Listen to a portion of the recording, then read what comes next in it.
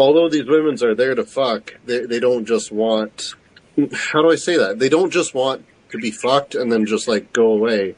They want to be treated like goddesses. They want to know that they are appreciated, you know? Yeah. Because there's so few of them. There's so few of them. Yeah. Anyway. And that's why you stood out to me as a sexual partner, was because you were a gentleman and you were respectful of the women you fucked and you fucked them well. It mattered. It all added up, you know? Yeah. So it really did stand out. There's men who, you know, just want to put their dick in you, and as soon as that cum shot is out, they don't give a fuck who you are. Yeah.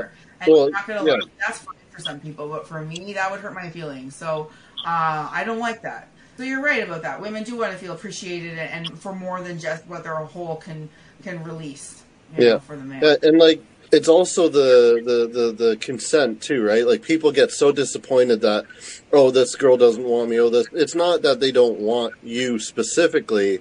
It's they just at the same time they want to get to know you, right? Like the women there, they don't just trust anybody to fuck them all the time. They want you to like get to know them, talk to them for even 5 minutes, right? They want to make sure that you're not just a psychopath that only cares about himself. It's true. It's true. But